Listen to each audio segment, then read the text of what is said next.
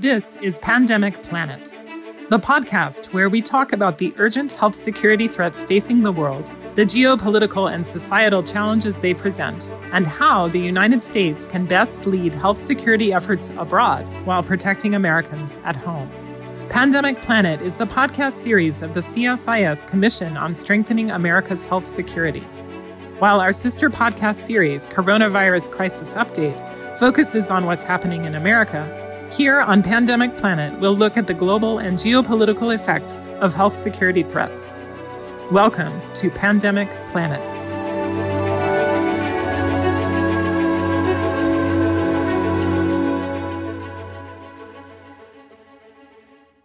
Hello, I'm J. Stephen Morrison, Senior Vice President here at the Center for Strategic and International Studies, CSIS, in Washington, D.C., and we're delighted tonight to host this session, CEPI 2.0, a critical inflection point, sponsored by the CSIS Commission on Strengthening America's Health Security.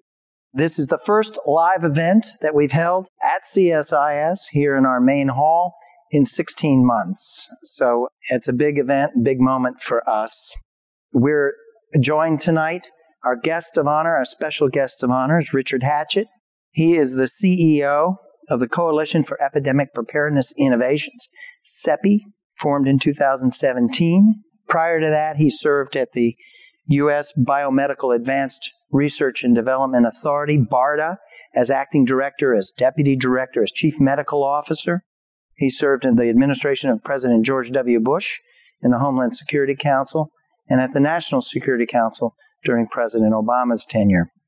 We're joined also by Julie Gerberding, co-chair of the CSIS Commission and executive vice president at Merck, where she serves as chief patient officer and directs strategic communications, global public policy, and population health. Welcome to both of you. Before we get started, just a special thanks to the many people that made this production possible on our staff at the Global Health Policy Center: Amit Mandavili, Michaela Simoneau, and Michael Rendelman, Nikki Lurie and Rebecca Yasmin from CEPI, and on our production team, a large team effort, Graham McGillivray, Mary Knight, and Danish Matani. So let's get started here. We're focused here on where is CEPI, where did it come from, where is it going? So Richard, let's just start off with you. Tell us a little bit about yourself and about the origin story of CEPI. So just in quick, brief form, how did you find yourself in 2017 launching this institution, and what was the original vision that you brought to it at that moment? Sure. No, thanks, Steve. I am a medical oncologist by training, so I got lost on the way to the chemotherapy clinic. I've been working in public health preparedness for about 20 years, and that had culminated at BARDA. I was at BARDA for about 6 years. I went to BARDA from President Obama's National Security Council after the last pandemic in 2009, the one everybody's forgotten about. And at BARDA, basically worked for 6 years on medical countermeasures development, understanding the systems that would be required to incentivize the development of countermeasures against diseases that don't really have a commercial market. CEPI was conceptualized after the Ebola epidemic in West Africa, and really grew out of this tragic realization after we had tested a vaccine that was shown to be 100% effective, essentially, and that Merck is now manufactures, but which had sat in a laboratory, essentially, underdeveloped for over a decade. And the idea with CEPI was that if that vaccine had been developed in advance, the 11,000 people who died, the 28,000 people who became ill, the global disruption caused by the Ebola epidemic could have been prevented. And the idea with CEPI was to establish an organization that would focus on epidemic diseases, which have not historically attracted the attention in terms of the development of vaccines, and try to prepare for those threats so that in the event that the diseases that we knew about emerged, that we would be able to respond rapidly with effective vaccines and to be ready to respond to new diseases. And that was the founding vision. In 2017, I was asked to come over because of my extensive experience in the U.S. government and at BARDA. And the idea in 2017 was to focus on epidemic diseases, to focus on Ebola, to focus on Nipah, Lassa, and importantly, MERS, another coronavirus. So let's pause for one moment. Julie, you were part of the creation of this as well. Tell us a little bit your reflections of that moment when CEPI was formed up and the expectations. You came in on the side of industry. It's an example of great minds thinking alike, I would say. There were so many people that saw the horror of the tragedy in Western Africa and knew we had to do something different than we had been doing all along. And so there were different schools of experts kind of coming together and saying, we have to do better than this. This is not a technological problem. It's not a science problem. It's an investment problem and, in a sense, a leadership problem. And all of the after-action reviews were kind of coming along saying the same thing, that we need a global mechanism to set the agenda, develop the strategy, get the funding, and then move this ball down the field. And so the first board of CEPI was a complex array of people from multiple sectors, and we just rolled up our sleeves and said, this is really hard. We can't please everyone, but this is too important to fail. And we just really need to find the right leader, which I dare say we certainly did, and really set in motion that initial round of funding, so that I think it was at the World Economic Forum that year that we officially launched this. And just tell us a bit about the other key partners coming together to launch this. Well, there are many partners, but I think the Wellcome Trust was really sort of the centralized equilibrium point that was able to bring in the Gates Foundation, the national governments from several different countries. There were just experts in vaccinology. Industry was well represented, both from the developed world manufacturing standpoint, but also the manufacturers in low resource areas.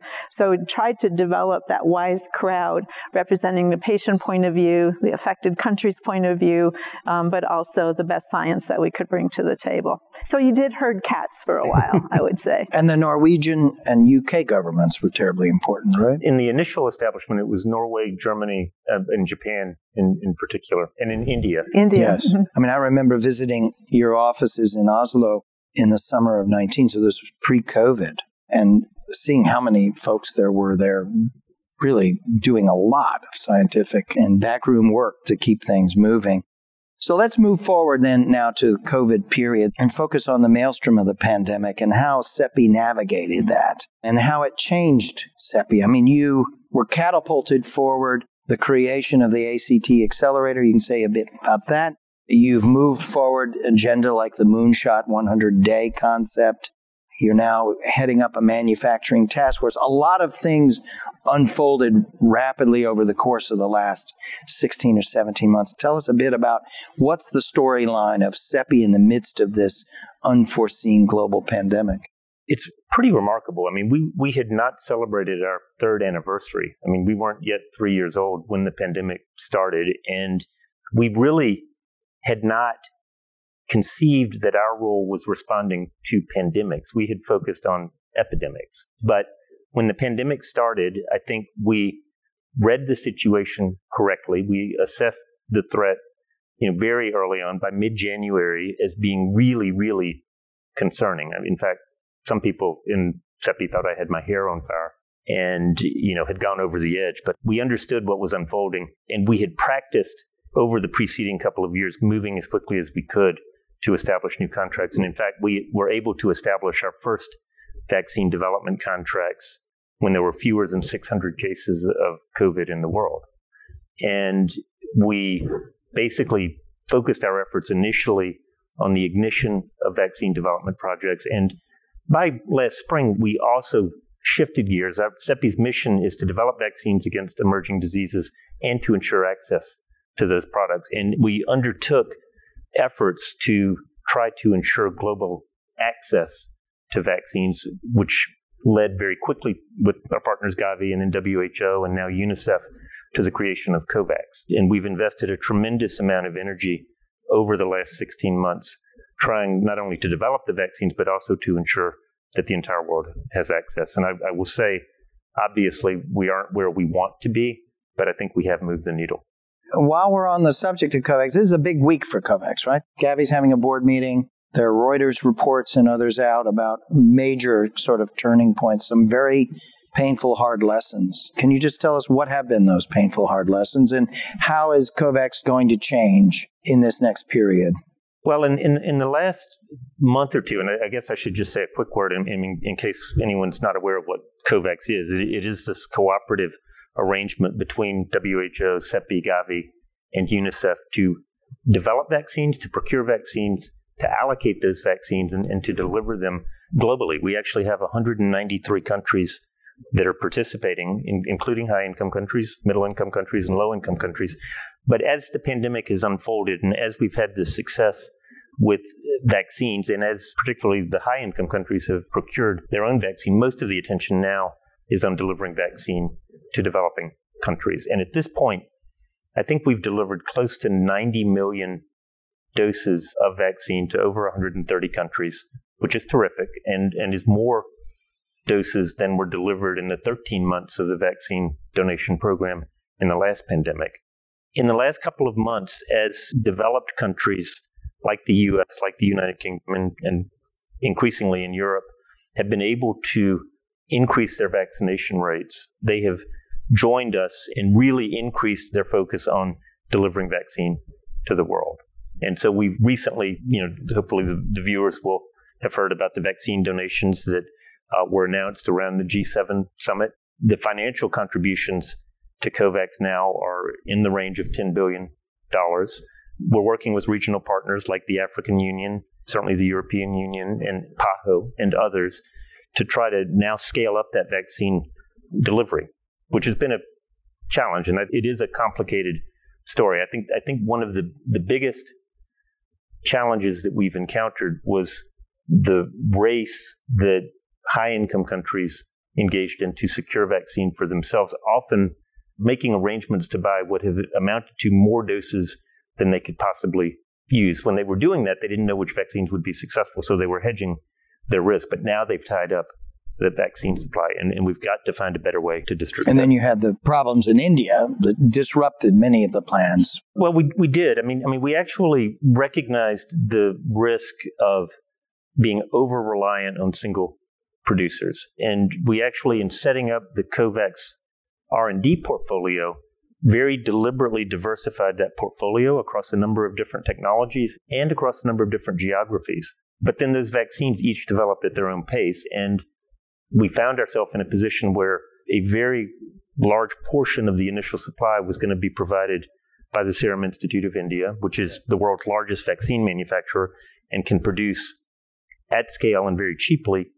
But right when they were supposed to begin to supply, India was swept up in this devastating epidemic that they've been encountering. And of course, that supply was diverted to meet national needs, so which we understand, but has severely jeopardized our ability to deliver vaccine to the rest of the world. Julie, the vaccine world, in terms of the role of multinationals, it's changed, right, dramatically in this period of the pandemic. You look at the mRNA platforms, it's the big, muscular multinational firms that are there, and in some of the other vaccine models. You now have the Europeans on the R&D side creating something called HERA, which is to look like BARDA, right? So institutionally, things are different than what they were when CEPI was launched in 2017. From where you sit, what's the big value add now in this changed world in having a CEPI organization continue to move forward? Well, there's still a tremendous value in CEPI, even if this crisis is in our rearview mirror. First of all, the SARS coronavirus is not the last emerging infection we're going to see. And so I think the proof of concept in the current experience has been that you can distribute investments in a broader way of countermeasure development very, very quickly. But it works best when you already have platforms to feed into. And so the idea of CEPI, of developing platforms for families of viruses or families of threat agents that we're familiar with. Maybe it isn't exactly this coronavirus, but it could be another coronavirus. So all of that investment then is sitting in the freezer and can be redeployed much more quickly. So getting development, say, through the 2B phase of clinical development so that we have proof of concept, and then it's just a matter of scaling the manufacture or tweaking it if the molecule needs to be different for the specific threat agent that emerges. So I think that's one very big piece of CEPI. But the other thing that I don't know that people are talking about so much, but CEPI has become an incubator for collaboration as a connector and as a platform where competitors can cooperate. This is actually fairly challenging sometimes for people who are supposed to be in a competitive environment to come together. Merck, for example, is manufacturing some of J&J's vaccines. Well, under ordinary circumstances, that would be very difficult to do. But because we have the U.S. government engagement and we have these mechanisms to connect people and create safe place for collaborations to emerge, we have the academicians, the industry players, small and large pharma, the governments, the nonprofit organizations. This is a tremendous cauldron for incubation, and it can happen fast. That's the other thing that CEPI does better than any of us, I would say, and that is act fast. Richard, your thoughts? Well, Julie mentioned the engagement of industry and how the partners came together. And in describing COVAX at the beginning, I didn't underscore that industry is at the table as a full partner, both the developed country manufacturers and the developing country manufacturers. And that was central to the conception of COVAX, actually, was that it be a public-private partnership. And in a crisis, people will sort of not proceed in the usual way that they do things, in the usual competitive way. They're much more open to cooperation. And CEPI has been a neutral broker and tried to be a fair broker in terms of our interactions with countries and our interactions with industry. And we've tried to bridge, bringing those partners together. The C in our name, the coalition aspect of CEPI, is really, really important to the organization's identity. So tell us a bit about the task force on manufacturing. You've jumped into this area. This wasn't where we would have predicted you would have been a few years ago. It's an outgrowth of the demands and the exigencies that we face today in the midst of this pandemic. Yeah, no. So in rising to the challenge of the pandemic, obviously, you've got a number of manufacturers. I think there are now 17 vaccines that have been licensed in some jurisdiction and are being used as part of the response. And they are all trying to scale up their manufacturing simultaneously. Many of the partners, I'll mention just a couple of CEPI partners, AstraZeneca, certainly Novavax and Moderna and others, have engaged in a large number of technology transfers, and those present challenges in and of their own right. So while we're in an amazing position, I don't think anybody would have predicted 16 months ago that over 2 billion doses would have already been distributed at this point. So that's miraculous, but the miracle hasn't been shared, equally. And many of the challenges, are perceived to, relate to the manufacturing, to inefficiencies in the manufacturing, delays in the manufacturing, access to goods, and the inequitable distribution of manufacturing. So you've got this whole array of problems around the large-scale manufacturing that people are calling attention to. And so through COVAX, we have established this manufacturing task force with the support of heads of state, in many countries, to try to address these many problems. And it's not just one problem. I mean, we're trying to address supply chain issues. We're trying to address accelerating the technology transfers that are already underway, finding fill-finish partners for vaccine companies that may not have adequate access, and establishing a sustainable foundation for the future and trying to move towards a world where vaccine manufacturing is more equitably distributed geographically. Yeah. So you're looking for countries that are interested. You've mentioned South Africa, Senegal, Rwanda in Africa. You're looking for investors. You're trying to connect those that are interested in how does this unfold in the coming days? I mean, fortunately, what we're seeing is there is an alignment of global interest in doing this. I mean, we have the G7, the G20 countries that see the value in having more manufacturing and more distributed manufacturing, and who are willing, through international financing institutions, to put resources on the table to facilitate that. You have a vast number of countries. I mean, the three you mentioned have been identified by the African Union, and there are South Korea, I think just in the last 24 or 48 hours, announced a big investment in establishing mRNA manufacturing in South Korea, and countries in South America are interested. Everyone is interested, having lived through the searing experience of the pandemic, to have locally or regionally available manufacturing.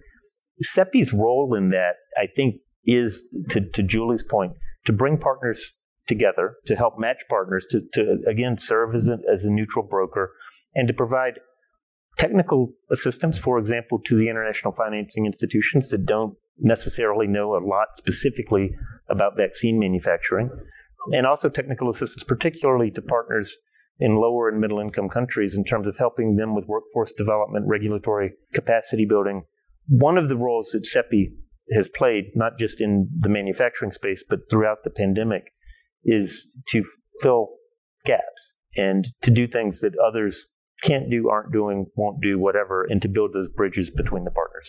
Julie, looking out on the global marketplace now and this push to have greater manufacturing capacity distributed more equitably geographically, what are the risks associated with that? In terms of what do you need to be thinking about in terms of the sustainability? Well, first, of course, there's a need, and that is a long-term priority for global health and biosecurity. On the other hand, I'm very concerned about overpromising. Vaccine manufacturing is not for the faint-hearted. And if you think about even the routine childhood immunizations that we've all grown up with, from time to time, even in the United States, our manufacturing fails. Quality is got to be perfect for vaccines that are given to healthy people. Just think about emergent. Exactly. And so, it's one thing to make a pill. That's an area where tech transfer and localization is very feasible. But making a sterile product, and particularly the more complex molecules, is something that does take a very high degree of skill, regulatory compliance, quality assurance, and so forth. And it just takes a long runway to be able to build those competencies to the level where you would have trust in the safety and the quality of the product. Can be done, and the time to start was yesterday, not tomorrow. So I don't mean in any way to imply that it shouldn't happen, but I'm just concerned that we've created the false impression that if we just turn the switch and start building manufacturing plants in country A, B, or C, that suddenly we'll have solved the problem. And this is an area where intense cooperation is necessary. This is a scarce global resource, vaccine manufacturing know-how. And so we've got to find ways to share that scarce resource and build the people capacity just as we build the supply chain and the manufacturing plants. I think Julie's absolutely right. I mean, I think it's easy for elected officials to rush to a big project. It's kind of sexy, right? You invest in a manufacturing, but it's not easy. It's not fast. These facilities are going to take years to establish, and they're not going to solve our problems in the near term. That's part of the reason the Manufacturing Task Force is taking on the array of challenges. Is there some things that we can do in the very near term or in the midterm that are going to impact supply much sooner than building new manufacturing facilities. And I do think that there is a risk of irrational exuberance about creating facilities. And if we don't do it carefully, if we don't design in sustainability from the beginning and really think about how are these new facilities going to exist, what's the ecosystem going to be that's going to sustain them, there is a risk for overbuilding and for grave disappointment in a few years when there's lots of failure. And we need to manage expectations. Yes. Let's talk about variants. They dominate every conversation, it seems. And I'm sure that this has now changed your work life and the prioritization of how you spend your time and expertise at CEPI. So tell us a bit about that. Well, when the dangers presented by the variants began to be recognized sort of late last year, and I spend most of my time in the UK, which was one of the first countries to really experience the consequences of a new variant. But they recognized that they had a problem because all of a sudden interventions that were controlling disease transmission were failing and nothing had changed. And that was when they began looking, and they discovered that what was changing was this rapidly emerging new, much more transmissible variant. And of course, the other variants that have emerged in Africa, in South America, most recently in India with the Delta variant, have raised grave concerns because some of them are more highly transmissible, so make more intense epidemics when they emerge and strike unvaccinated populations. And the variant that emerged in South Africa, in particular the Beta variant, showed some evidence of evading the immune response and reducing the efficacy of the vaccines. So there's two things that are going on. There are real challenges that have already materialized, and there are the risks and the things that we're concerned about. The risks, the things that we're concerned about is obviously a variant, finding its way to a space where it is no longer impacted by our vaccines or our countermeasures. And that should be terrifying for the world. And reducing transmission globally to reduce the likelihood of that happening is critically important. In terms of the response, in terms of sharing vaccines equitably, the emergence of the variants, and particularly the more transmissible variants, has increased the desire of countries that have ample supplies of vaccine to vaccinate larger percentages of their population. They are expressing concerns about, do we begin booster programs, but essentially greater utilization of vaccine in countries that already have a lot of vaccine. And that's going to put pressure on global vaccine supplies and, of course, perpetuate or even extend the inequitable distribution. How does this change CEPI's role? Well, I think we have thought about, one, how do we extend the supplies of vaccine that we have, or make it easier to use that vaccine more flexibly? So we're making investments in research and development, doing what are called mix and match studies, combining two different vaccines. We're probably going soon to be funding studies looking at administering lower doses of vaccines to see if we can preserve the efficacy but give a lower dose and thus extend the supply. We have issued calls for proposals to develop, hopefully, variant-proof vaccines, so broadly protective COVID vaccines that no matter which direction the virus evolves, the vaccine efficacy will be preserved. And we're also, and this is a little bit longer-term goal, hoping to promote research on developing broadly protective or even universal coronavirus vaccines so that we protect against COVID and multiple strains of COVID, but also against other potentially future coronaviruses. And these same conversations, right, are happening in the executive suites of a major pharmaceutical. Yeah, I think one frame is to think about the current generations of vaccines as the 1.0 vaccines. They're single antigen or single protein vaccines or very limited component of the coronavirus. You could imagine bivalent vaccines where there are other immunologically relevant pieces of the virus that are not in most of the vaccines that we're using right now. There may be universal antigens, as you mentioned. I think one of the scary things to me is that these variants have emerged before vaccine pressure. And we also don't know what's going to happen with single therapies for this single-stranded RNA virus. So are we going to see drug-resistant variants also emerge, which is what we often see with single-stranded RNA viruses. Those single drug therapies are notorious for selecting for rapid resistance. This particular family of viruses is less prone to do that than some of the other ones that we work with on a regular basis, but nevertheless, that's a possibility we have to be on the watch for. So there will be a second generation of vaccines, probably multivalent vaccines would be my guess. And then maybe we'll get to the more broadly. The other question that we still don't have a complete answer to is how long will the vaccine last? Even if the virus doesn't change, what's the duration of protection? Again, all the more reason why we need to get the world vaccinated as quickly as possible. So let's use the balance of our time to talk about two things. One is you have a new plan, a new vision, CEPI 2.0. You're nearing the conclusion of your first 5-year phase, putting forward this vision. It's a step up in funding. It's a $3.5 billion vision over multiple years. And I would like you to tell us a little bit about that vision and give us some. You've talked at points about the direction that you're moving there. And then let's talk a bit about your relationship with the United States. I mean, we're here in Washington. We've been strong advocates through the commission, CSI is commissioned, for trying to build that relationship, that partnership between the U.S. government and CEPI. We want to go into that. But let's start with the CEPI 2.0. Tell us what that's all about. CEPI 2.0 is actually about the opportunities that have been created by the response to the pandemic.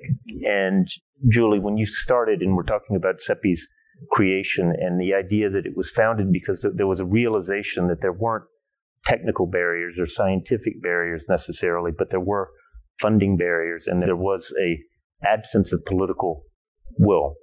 And I think we're kind of in the same situation with respect to pandemic risk, in that we're going to emerge from this pandemic with a whole suite of new tools and new technology platforms that have been validated and that have demonstrated that rapid vaccine development is possible.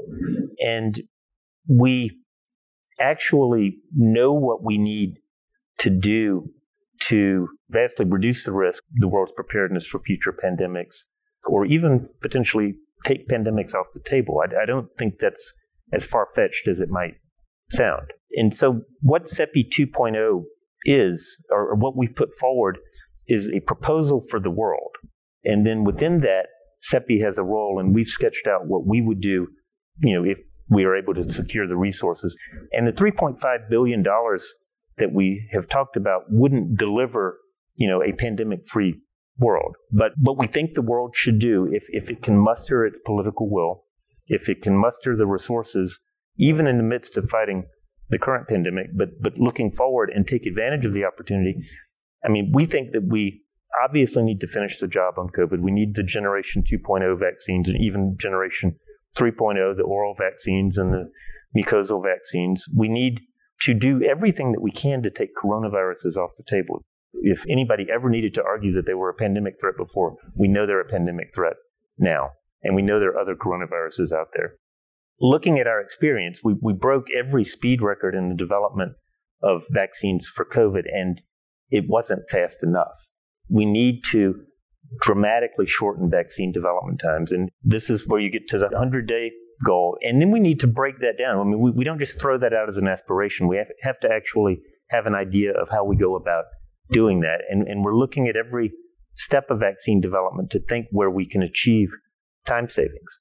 One of the most important places that we can achieve time savings is by being at least as prepared for future threats as we were actually prepared for COVID. And that preparedness for COVID was based on concerns about coronaviruses and based on investments in understanding how to develop vaccines against SARS and MERS. And those investments paid off in spades during the response, in that it essentially allowed new vaccines, which have now been shown to be 94-95% effective, to be designed, and I'm not speaking hyperbolically, literally within hours of getting the sequences. And we need to do all of this, while laying the foundations for equity and leaving no one behind. And so CEPI, in mapping out the 2.0 agenda, those are the sort of the core components of the agenda. And it's a shared agenda. It's not something that CEPI is going to own and go off and do by itself. It's a proposal that we brought to the world and which has been embraced by, you mentioned the United Kingdom. They've become a huge supporter of our efforts, and they have taken that core moonshot idea, embraced it, took it to the G7, who welcomed it. And now we're talking with the UK, with the US, with other partners about how do we collectively, collaboratively bring that vision to pass. Now, congratulations on the G7 embracing and putting into the communique many of these ideas that you've developed. We were meeting earlier today with some officials from the British embassies, some of whom will join us later this evening, about this very phenomenon that these ideas were taken up and they were pushed forward. Julie, launching CEPI into this next phase is not by definition going to be easy, right? We're still in the middle of a dangerous, very dangerous global outbreak. It's extremely expensive. There's a question around budgets of the major donors. Tell us a little bit on what's your advice on trying to move that forward? Well, we do have to finish the job in front of us, and I think everyone agrees that that has to happen. I think that there are some pieces to this plan that are upstream from where CEPI's focus is with the G7, and then there are some pieces that are downstream from there. The upstream pieces are really getting into a mindset, first of all, and then applying our science and technology to better be able to predict where spillovers will occur and maybe preempt them, which is very different than mitigation once you have an outbreak and it's beginning to propagate. So how do we move upstream? That means improving detection. It means using AI and geomedicine tools to try to understand the human-animal ecological interface, the One Health kind of space here. There's a lot of science and a lot of collaboration, and it goes missing because the funding mechanisms don't address the intersection of that space. The downstream piece that's missing has to do with the deployment of vaccine. And we're seeing now that even in some resource-limited environments where vaccines have been delivered, they can't be used because there is no infrastructure to get the vaccine into the arms of the people who need it. I mean, the world just doesn't have adult immunization programs everywhere like we do in the resource-rich countries. So we've got to also deal with that. In fact, in some ways, in some environments, we're already there, where the rate-limiting step isn't the number of doses. It's the infrastructure, the people power, and the trust necessary to get them utilized. And we have to solve both of the extremes of the end-to-end. But the middle piece right now is job one, because that's the here and now of this pandemic. Let's talk about the relationship with the United States. There's a proposal for multi-year funding over a 5-year period, about $1 billion in support over those 5 years. There's a proposal for one of the emergency allocations for a chunk of that to go towards supporting your efforts. There's the hope that there will be a strong political and technical partnership, that the United States will see CEPI as an integral asset in its future engagement internationally. And these are ideas that we've kicked around and been very supportive of. Tell us, in your view, how do you make the case that all of this is in the U.S. national interest? Because ultimately, that's the argument that's going to win the day. Well, I think there are basically three areas that there's good alignment. I mean, there's good alignment around the scientific agenda. I mean, our adoption of focusing on the prototype pathogens, we've drawn from the National Institute of Allergy and Infectious Diseases. Barney Graham and colleagues at the Vaccine Research Center have evolved that concept and, have promulgated it. And we think they're right. So, the scientific approach, there's already alignment. We're ready to work hand in hand with the major science funding agencies within the U.S. to divide and conquer what is a very big R&D agenda. There's a political aspect, a political moment for the United States in terms of sort of its return to multilateral efforts. And I think this is a good opportunity for the U.S. to be forward-looking, to take a progressive and longer-term view, and to do that in a way that invites other global partners to participate. And CEPI as we aren't a country, we don't have a point of view, we're just trying to solve one particular problem. And I think it's a good way for the U.S. to join with the 25 or so other countries that are supporting CEPI in a global effort around countermeasures development for epidemic and pandemic threats. And then finally, I think there's an argument from self-interest, which is that if we see future epidemic or pandemic threats, the U.S. government has dual responsibilities. They have a responsibility to their own population, obviously, that will always be primary. But CEPI, I think, offers an opportunity for the U.S. to support international efforts and to support global equity simultaneously, in parallel, in future responses as they're addressing the needs of the U.S. population. So I think the value proposition that CEPI can bring in terms of, a partnership with the U.S. are operating on multiple levels, and they're all aligned with U.S. interest. Julie, how would you advise? I mean, you're very familiar with how to make these arguments. You're very familiar with where the doubts or skepticism might enter into the conversation. It's a very crowded and very polarized environment that we have here. We've been successful, I think, in building a strong bipartisan understanding of CEPI on the Hill and across administrations. And I think that needs to be highlighted as a very elementary foundational advantage that you have here. But what's your advice on moving this forward, making the best case? I realize that, it's tempting to want to keep this in the mindset of public health, because it is a public health issue, but it's far more than a public health issue. This has been an economic catastrophe for countries, for businesses, and for individual families. But it's also a threat to our national security in a very direct way.